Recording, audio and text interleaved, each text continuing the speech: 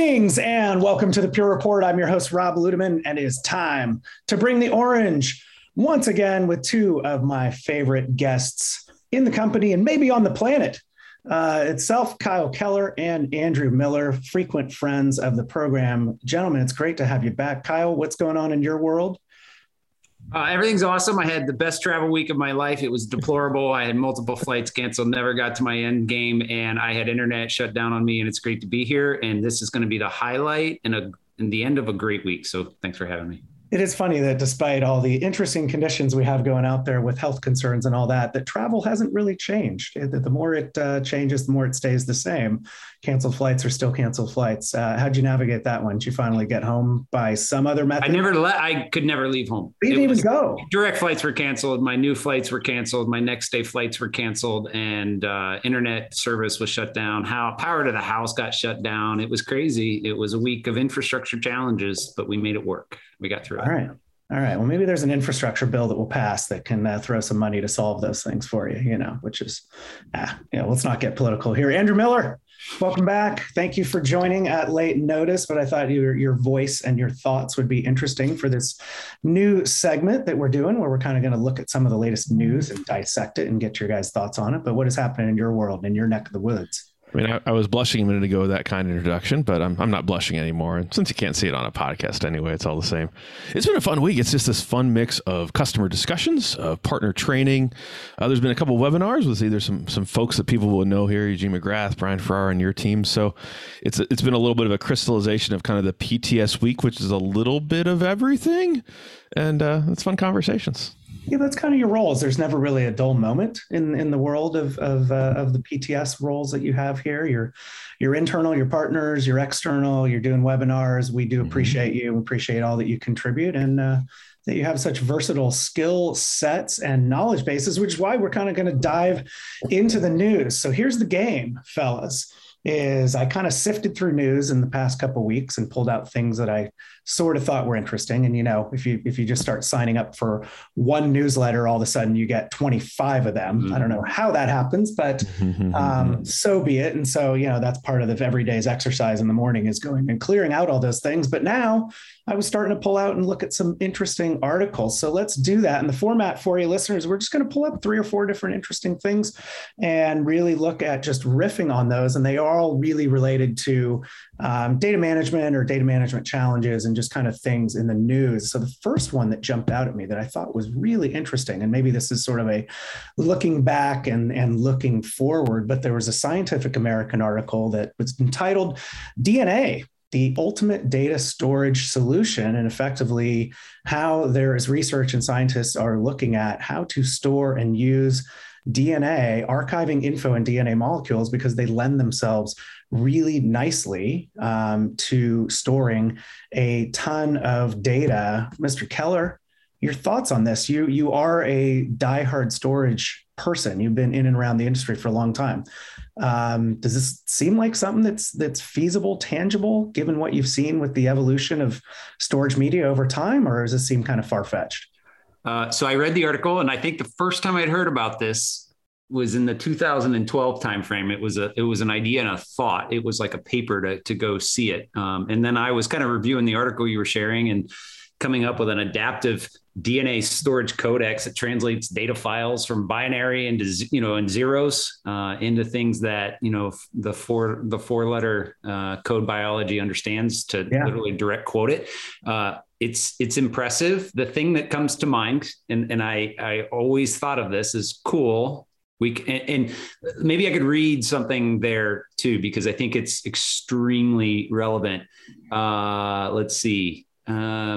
Consider this: humanity will generate an estimated 33 zettabytes of data by 2025. That's 3.3 followed by 22 zeros. And DNA storage can squeeze all of that into a ping pong ball with room to spare. Yeah. So the density is great. The big idea, and Andrew, I'd love to get your thought on this. The first thing I think of is the interface. Great, we can get that into that form factor, but how do we get it there? What's the interface to get the data there?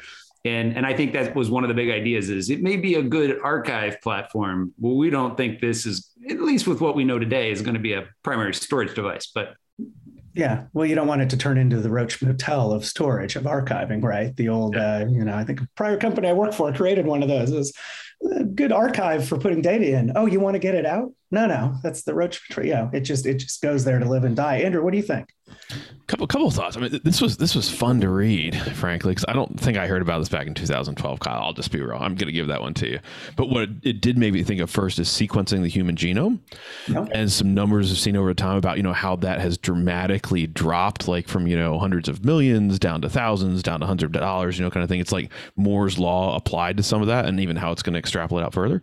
So if we can sequence the human genome, which is around DNA stuff, well, then it starts to think, well, maybe we can start to flip that around. And there's so much data there that we had to figure out how to almost read only. The genome is read only, if you will, except if we do stuff like CRISPR, et cetera. But then if we think, okay, so if we then go and want to go and write into that, what does that look like? And this is a little bit more of the article for folks that are reading along with this kind of thing, that you have to think about, okay, a binary to DNA translation layer. And I'm not going to get this right, but you have binary, which is 0 and 1. You have hex, hex or hexadecimal. But the DNA, like you mentioned, Kyle, is 4 things. And you're going to have to translate from binary to that, to ACGT. And then you even have to do some level of error checking and correction. And that makes me think of some of the challenges we deal with on Flash, where you write stuff and it may not get written. And then you think about things like read disturb. It feels like there's shades here of different formats. The last thought that came into my mind is just around what happens if you have that kind of density. I was going to use the ping pong call code, but we didn't totally coordinate on that. But I'm going to bring it back, because if you dramatically decrease the cost or dramatically increase the density of data, that exponentially, logarithmically, whatever the right fancy term there is, kind of thing. What does that mean? Well, how much data will we actually be storing in 10 years or 20 years or 30 years? And then how much will the production of data actually speed up, because it's so cheap and easy to store it, even more than it is today? So that's what I got. Back to you, Rob. Kyle. Well, no, and it's probably analogous to some of the breakthroughs that have happened over time, right? I mean, I feel like, and I come from server land, so I tend to go back to those types of things with microprocessor development, right? Where it was like, well, we're never going to get past 1 micrometer, or, all these things. And then boom, there's some kind of breakthrough. And then we're pushing down the boundaries of where a transistor is, you take a human hair and you slice it 10,000 times and it's the size of one of those slices, right? So this may be that same type of, revolutionary breakthrough or move forward. But you make a really good point around the software, right? I mean, what is the performance then? Is it an emulation type of thing that is built? And really this comes back to, and it dovetails with the podcast we did last week on Enterprise for All, and how Pure's, software-centric design is really the thing that allows us to be stateless and do great things with Evergreen. And we're democratizing data up and down the stack, regardless of what features you want. You can get it everywhere. So I don't know. Those are kind of my outload thoughts for that. Kyle, you look like you got one more thing. No, just the last thought was, I say, and the only reason I knew that, Andrew, it was like 2012, because it was early days. I joked about, hey, maybe, because that's one of the things I talked about, Rob, was the software defined approach. And hey, today, back then it was SSD. We knew we were going to NVMe, and we were going to go direct flash and other things like that. And we've seen, the change in mediums over time, when now we're doing things like QLC and cost optimized flash array C platform. And we've made those changes. And the running joke was, we don't know what the future is other than change. And when those innovations come along, you're going to want to be partnered with somebody who's taking advantage of that kind of stuff. So my running joke initially was always, hey, it might be human DNA in the future, or whatever, not human DNA, but DNA in the future. And we'll see where it lands. So yeah, pretty interesting, but I love reading the article. Andrew, last thought. We never talk futures, obviously, especially on a public format. But I think you heard it here first, that in 2027, the Pure Storage will introduce an array shaped like a ping pong ball. I think that's what I just got out of this. So, All right, I better go work on the branding for that one, since that's going to be the marketing task, is to come up with what to call the ping pong ball size storage. Well, awesome. Thanks, gents. Really interesting insights on that one. And again, if you're listening out there and want to go check it out, just do a quick search on Scientific American. American and DNA storage, and you should be able to get that to pop up. Well, I don't think, Andrew and Kyle, it would be a podcast if we didn't talk about one of our favorite subjects that is always in the news. And it's interesting because the article says, well, it seems like ransomware makes headlines month on month. I would go more week on week or day by day, right, Andrew? And you track this really closely and have some nice talk tracks and talk to lots of folks around this. But this one jumped out. It wasn't just your average ransomware type of article. It was entitled Black Hat, Enterprise Players Face 1-2 Punch Extortion in Ransomware Attacks. And certainly ransomware is all around extortion. But as I sort of floated through the article, there was this concept around big game hunting, and they had an expert on talking about, cyber attackers aren't going after just a target system. They're actually multiple threat actors that are plowing through and trying to get through initial access points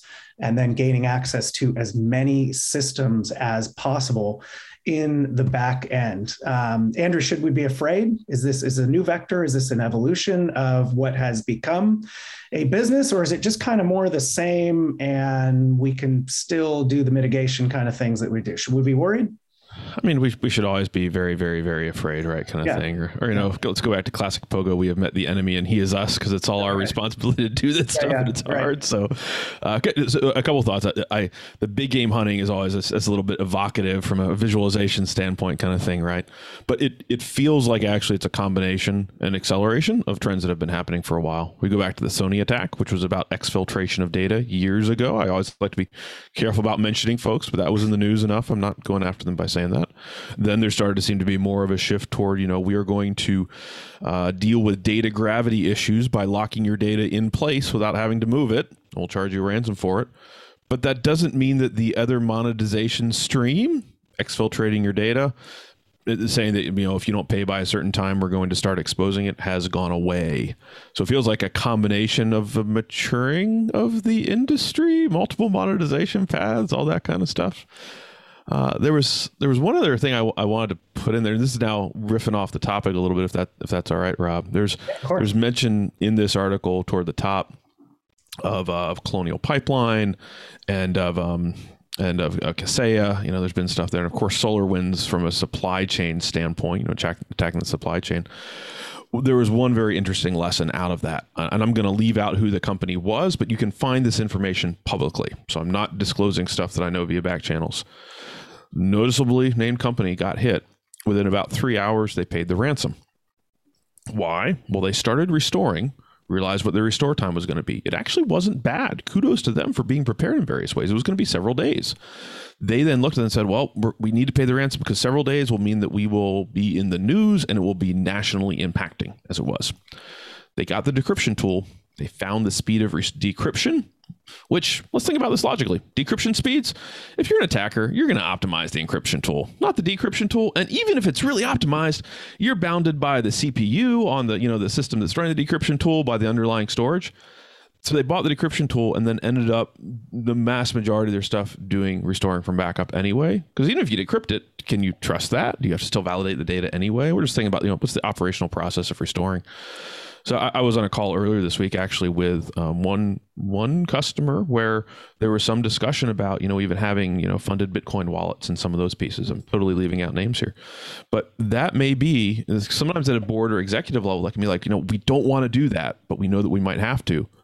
You can make a strong case that even if you choose to pay the ransom, you may still be as stuck as you were without paying the ransom, even if the attackers are honest and follow through with what they promised you in exchange for the ransom. Yeah, or even take longer, to your point. And you and I were chatting about this just yesterday, right? Is that decryption tool, as you said, is not optimized. And so instead of looking at your normal, backup, whatever that is, in 48 hours and recovery, you're now looking at still the week that, you're basically still out. Kyle, what do you see around this? I know this is more Andrew's bailiwick, but I know you got thoughts in this space too. I do. So ransomware, I've coined a new term, and it's called extortionware as well, because at some level, they, if you do have Andrew, to your example, if you have the protections and the recovery capability, and you can, hey, I'm not paying and I'm going to recover with the means and technology I have within my enterprise, my technology stack, great.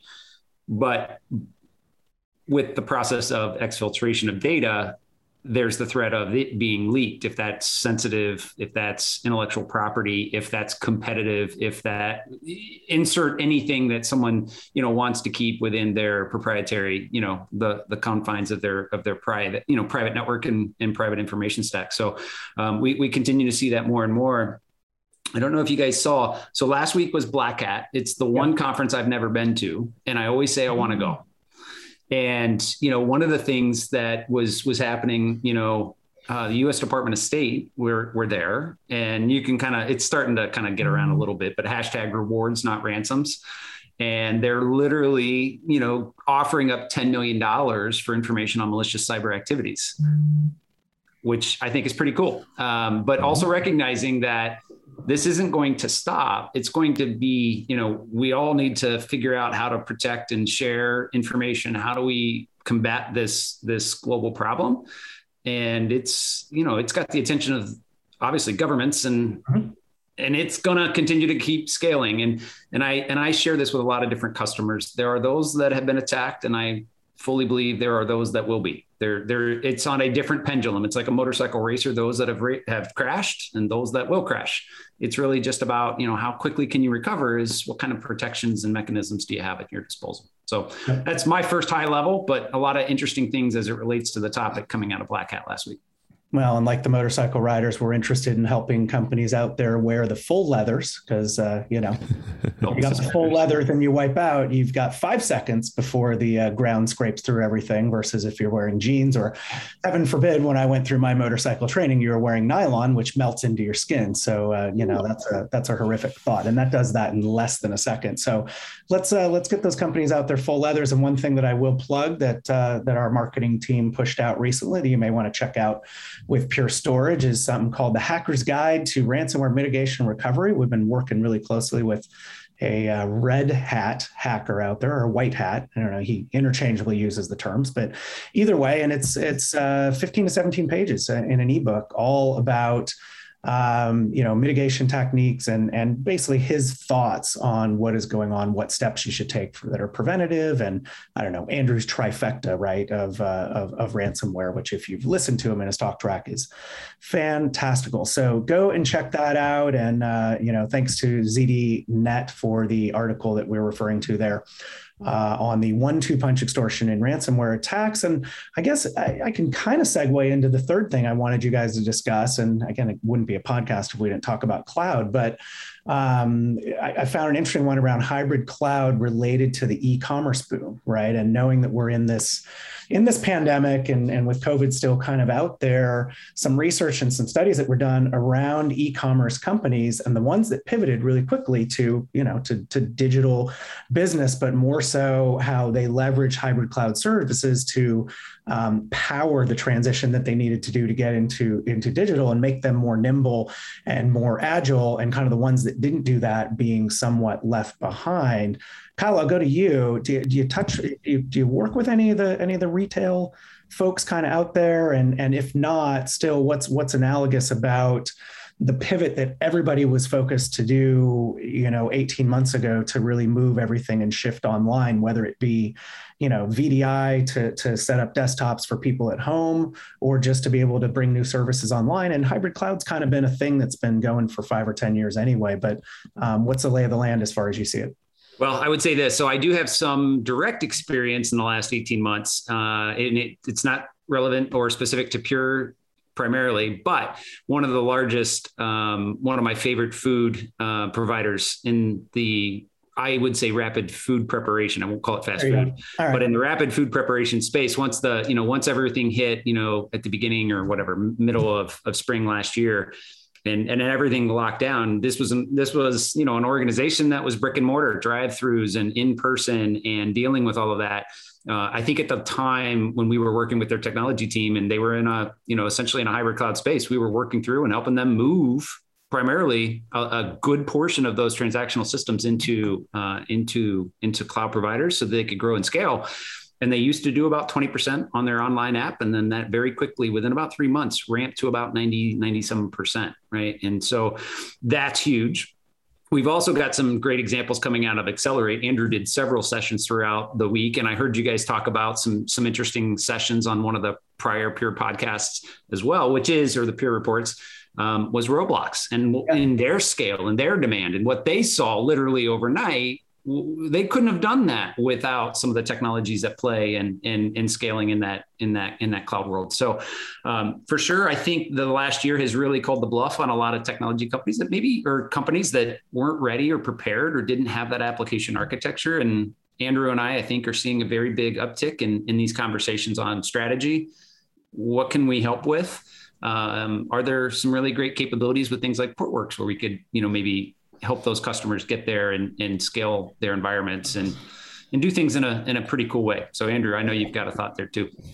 Maybe one or two or three, maybe one or two. Well, but I think, in our time, we've gone into, and retail has not always been characterized by, bleeding edge and Peter Eicher, they tend to be more conservative, and Peter Eicher on our team, looks at some of the emerging verticals and has done some things around, retail, which we can, argue whether retail is e-commerce and they're different, but they're cousins, they're related. But having gone and traveled to some of the, old school retailers, and I won't name names, going into some of those buildings and then going into their IT shops and seeing what they have, it's almost an afterthought, right? And it's been messy. And I think what this did was really force these retailers to kind of take a look at how they do things. But I'm interested, Andrew, maybe if you have some insights. We know not every application always fits well in a public cloud scenario. There are things that do, and there are different data types as well. And there's certain things that go on-prem, but what does the mixture of hybrid cloud then allow retailers to do better? Is it just bringing out new services, being more nimble, doing more offers, or the kinds of things that, that Kyle just mentioned where, certain things were done online via an app? What is that? The answer is yes to all of those. But I think I'm supposed to not stop there. So if we keep going a little further, there is definitely yes and is good improv. Come on. There is definitely acceleration of new offers. So I was thinking through even the pieces you were saying, Kyle. It can be this. The first thing it made me think of is the idea that you're crazy not to start in the cloud, but you're also crazy to keep the same architecture when you have amazing growth and scaling kind of thing. There was some discussion. I want to say it was from maybe it was Wikibon. I'm not trying to miscredit the analyst here, kind of thing, of the idea of analyzing some of cloud costs over time. That even leads into a trend that we saw with Pure, and as we developed out Pure One. The right decision was to start it in certain ways. You get to certain scale points, you better have planned for that and change it. Sometimes that even goes to analytics pieces. You want to start with data warehousing or analytics. If you can't start it fast enough, you don't even get it off the ground. Yeah. But then the problems that you want to have, you need to be ready for them a little bit or looking forward. So and then the cost structures and the flexibility structures don't stop you from growing. The other thing I think of there is, what is the definition of hybrid cloud?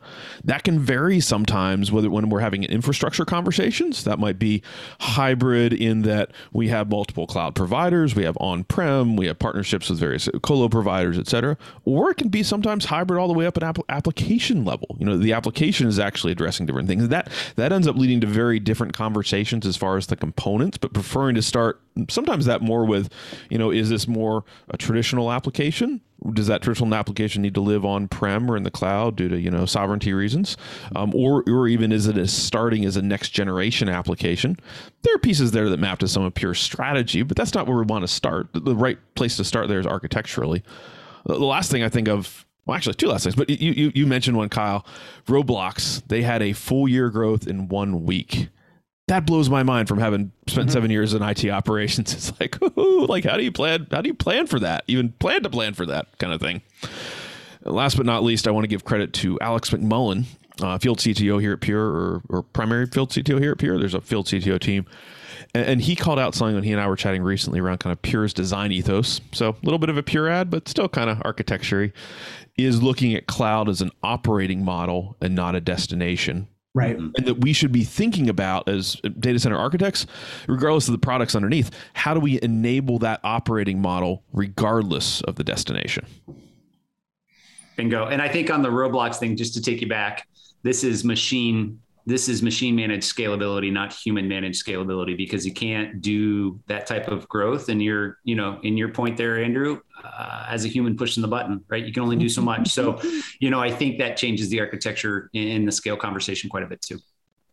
Yeah, but it seems to be all around scale, right? I mean, and just kind of sifting through this article, they bring up different types of entities and things that were impacted, right? You mentioned the Roblox example, but they talk about, bicycle companies. I mean, my kid's going back to high school right now, and he's grown, I don't know, 9 inches in the last, year and a half. So he's a monster, and his old bike doesn't fit. And I'm trying to find a bike for him. And there's none, everything is special order. Like everybody's just gone out and bought bicycles in the last 16 or 17 months. And that's the new hobby, right? Just because we needed something to do to get outside. And so, yeah, it's a scale thing. Kyle. Rob, one last thought for me. Yeah. Just to go back to Andrew's point for just a second, around the Pure example, right? We had an infrastructure stack that was cloud native, and sometimes things, processes, products, capabilities that you might deliver back to your customers change the tolerance for a lot of different things. Could be cost profiles, could be, the methods, and could be, whatever it may be in the technology stack. But what we wanted to do was bring a new idea to our customers, and that changed the access patterns of a model that we felt very comfortable with, and a cost conscious mindset. But as we started to look at these new capabilities around analytics and some of the changes in data access and behavior, that immediately changed the cost profile, and we needed to come up with a different way. So it's not, even to Andrew's point, cloud is an operating model. It's not a binary operating model. It's not that this is the road I've chosen and I'm going to stay here, because we do know the truth will change in the future. And sometimes that's going to change the architecture. So I really I really focus on that opportunity to be flexible. And it can be, hey, I want to change the truth in the future.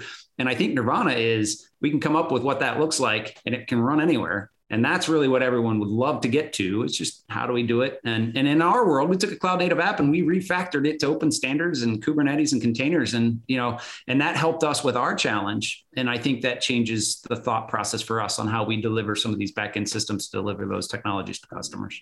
Yeah, great additional point in there. Andrew? That's some of the lessons learned that we want to share with folks around Pure One. It is a massive hybrid application.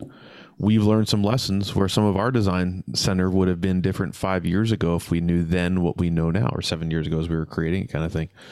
So it is definitely, we are all students. We are all learning, both at individual levels and frankly at corporate levels too. And that's times where we can have more fun conversations with folks than, hey, we're here with storage and that stuff. But like, here's what we've learned in doing some of the things you're trying to do. And yes, of course, we work for companies, but we can share some of that stuff.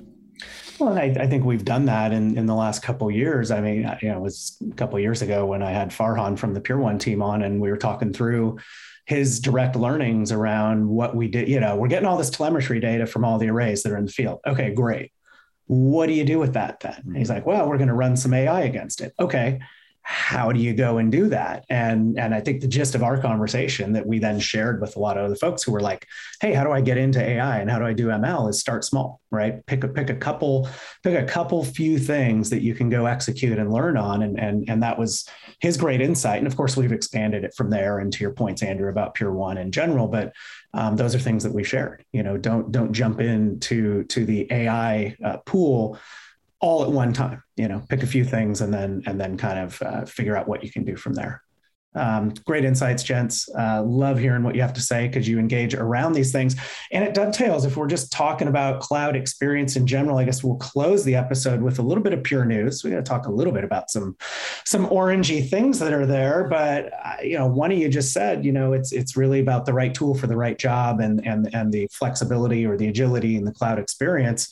And we're really excited to, with our important partner, Cisco, to announce that we're extending Pure as a Service into the Flash Stack architecture, which already has really, really great hybrid cloud types of components. And again, it's an on-prem thing, but the connectivity that both companies allow enable those types of things. Kyle, what did you think when you saw the announcement? Pretty excited, good extension of what we're doing with PaaS? Yeah, absolutely. And I think it's something we've all been asking for as soon as we got with PaaS. The next question we all said is, when can we do it with FlashStack and the partnership with Cisco? It's really that, in my humble opinion, PaaS has been, while it is essentially a consumption model, right? It's much like cloud, to Andrew's point. Cloud is not a place you are. It's an operating model, and it's a consumption model.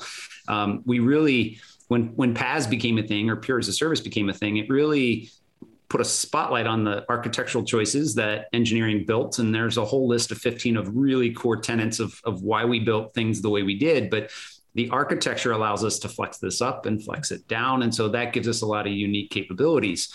Years and years ago in Project California, when it was a Cisco code name before UCS became a thing, you had this cool capability of a stateless compute platform. And, a lot of customers who moved into that stateless compute platform, and Andrew's done a lot of this in his history prior to Pure, one of the ways I would get customers to understand the value of Pure in the early days, if they were Cisco UCS, was it's very similar in nature, right? And so now it just seemed way back in the day, like just the perfect marriage of two great architectures that you could literally live in a as a service model. Let's get you consumption-based modeling.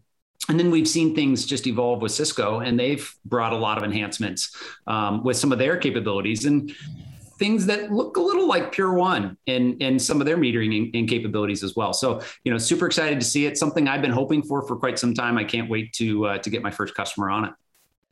Yeah, and Andrew, you're super close to FlashStack. One of your hobbies, right, is chatting in and all around it, and your cool narrative with the day 0, day 1, day 2 kind of thing that we've done on prior pods. So if you're out there listening, go check out a couple of those. Do a little search on the Pure Report and FlashStack and Andrew Miller, and you can get kind of the gist of it. But what jumped out at you when we announced this and brought this out? There's this piece of you want to have big, crazy announcements that are amazing and make everyone like, ooh, wow. Then there's also the sense of if you do that, go too far, someone kind of looks and is like, wait a minute, they couldn't have created something that amazing that fast. It's just not possible. So what I like about FlashStack and now going into the as a service model is foundationally what Kyle mentioned. It's this shared stateless foundation. Now, sometimes I try and put my head, am I talking more at a business executive level, at a technical level? So sometimes my background, right? I'll start at the technical level. That shared statelessness is the foundation at a Pure level and a Cisco level. It makes the flexibility possible. That's the business outcome. And we just keep layering stuff on top of that better foundation than, frankly, a lot of the other, alternative stacks to FlashStack can do. If we take that even further, so we've talked about Intersight in the past, that layers on top from a management simplification, and there's both stuff there and there's more stuff coming. But we've had this very cool technical flexibility. We've been adding management flexibility. Why wouldn't you add financial flexibility? It's very logical. And if you have a platform that can be scaled up and down more straightforwardly than other ones, you can do different things with that financial flexibility than you can with some of the other stacks. And so that's where often when I'm starting with folks talking about this, if I do start at the simplicity, flexibility, et cetera, I'm like, well, that kind of sounds all the same as what everyone else is promising. And then you go into like, well, let's have some fun with actually what the underpinnings are. Not in a way that like hopefully bores people and puts them to sleep, but there's different underpinnings there that actually uniquely enable the value proposition of FlashStack and talking as a service model. Partners are still critical here. I think the last thought is that we were doing a webinar actually earlier this week, is a little bit of data protection and FlashStack and even Cisco B series, C series, and X. They've continued to expand the UCS product line. And Carlo, my peer from Italy, was saying, he ended with a love letter to dear CIOs.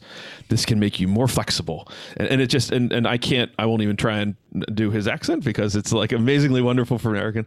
But it's almost this idea of this is a love letter to people that are mired in infrastructure to make their life better and be more responsive to the business and not be stuck doing the things that the business doesn't see a value, but give them the ability to do more of what the business cares about. Yeah, wrenching and plugging in cables and doing things, not much value add, but looking ahead strategically and anticipating needs and evaluating data that you're capturing, far more strategic, far more interesting. And if you do want to check out that webcast, you can find it. Just do a quick search on Supercharge Your Infrastructure and big capital and your balance sheet. And that actually ran on August 12th, if that helps you. Really, really cool stuff with multiple speakers. Great to hear from. And of course, Carlo's wonderful accent as a European there. As Americans, we're suckers for your accents. So that's how it works. What accent do we have? Although I was told I have a California accent. I don't know what that is, but something like that. Rob, last big idea. Idea, right? So before this announcement, when it was just Pure as a service, I would tell you, you and I recently did the observations conversation, just on a lot of things that have changed in the last 18 months. I have this thing that I've been thinking about, Pure, over and over and over again, just this enterprise flywheel, the bigger accounts, and global accounts and the largest accounts. Pure as a service is something that is changing people's jumping point. So let's say an example, a very large organization doesn't have Pure technology today. They've been, in a partnership for 20 years, 15 years with, various different providers in the space. I've personally been in briefings in the last month and a half where we're educating some of the executives. And when they get to the conversation around PaaS and they fully understand what we're doing with as a service and truly metering that, and they're only paying for what they're consuming, not what they're provisioning to the hosts, and they understand that. I had a senior level executive say, I have an 82 petabyte environment today. Based on what you guys just went through on this as a service model, you are in position to take over my entire landscape. And the reason I bring that up is early days at Pure, we would find that one or two smaller use cases, maybe a beachhead. We had to, and we'd earn that right and that success. And this model is getting the attention of the executives and they understand it. And then they're talking to their peer groups and then they're talking to Gartner and others, and they're starting to see that NPS and that net promoter score. And so it's really lighting a fire on the enterprise flywheel that I continue to see in more and more accounts. And we're seeing very large transactions with some of these new customers, and they're doing it as a service. It's a home run. It's great. So I can't wait to see the upside with FlashStack as a service. Yeah, as well. It's just another arrow in the quiver, which is a great thing, but will help people consume with whatever they want to go off and deploy. And it doesn't matter the use case. And to your point, Kyle, more holistically, let us just take care of your whole data real estate, right? It's not, we're going to, pick off your Oracle database or, look at this certain analytics workload, this Splunk thing that you're doing for log analytics or security analytics or whatever. It's like, you have a whole data real estate. Let's talk about how we can, Uberize that for lack of a better term, right? To just, make it an entire as a service thing. Thanks for adding that in. Andrew, final thoughts? I'll pick one. I was thinking about this earlier, but I realized it's a micro thought that I think we can have a macro discussion about too. So it's a good closing thought. I was having a discussion, actually, it was earlier this week, around some competitive things to what we do from a ransomware architecture standpoint. And the differences came down to majorly simpler approach, dramatically faster from a recovery standpoint, much less cost and continuing operational cost, both financial cost and operational cost. However, as I was thinking about what you were just saying, Kyle, that actually, I was like, well, that was I was going to do some ransomware commentary on that earlier. And then we kept going and I left it out. But that actually feels like what we're talking about here too. We're talking about preserving the simplicity Pure has been known for. That kind of leads into flexibility. We're not running away from speed at all, whether it's performance speed or operational speed. And the cost dynamics, while there's still cost here, there's an interesting array of flexibility from a cost standpoint they're now introducing in. So I'll leave you with simplicity, speed, and cost, however you want to apply it. I like it. It works across the board. Well, gents, we did it. We took on a new format. And I hope if you're still listening out there, which I hope you are, that you enjoyed us kind of hashing through the latest news. If you like this format, send in some feedback and we'll keep it going. But it's always fun to get some interesting guys on. Kyle and Andrew, let's do it again soon. All right. Sounds great. Awesome. Thanks for having me. Yeah. Guys, Thanks, guys. Always great to have both of you, and always great to have you out there listening to the Pure Report. Send in your feedback, tell a colleague, tell a friend, and we'll keep the great guests like Kyle and Andrew joining the program. And with that, we will wrap for Pure Storage, Kyle Keller and Andrew Miller. This is Rob Ludeman saying, don't look back. Something might be gaining on you.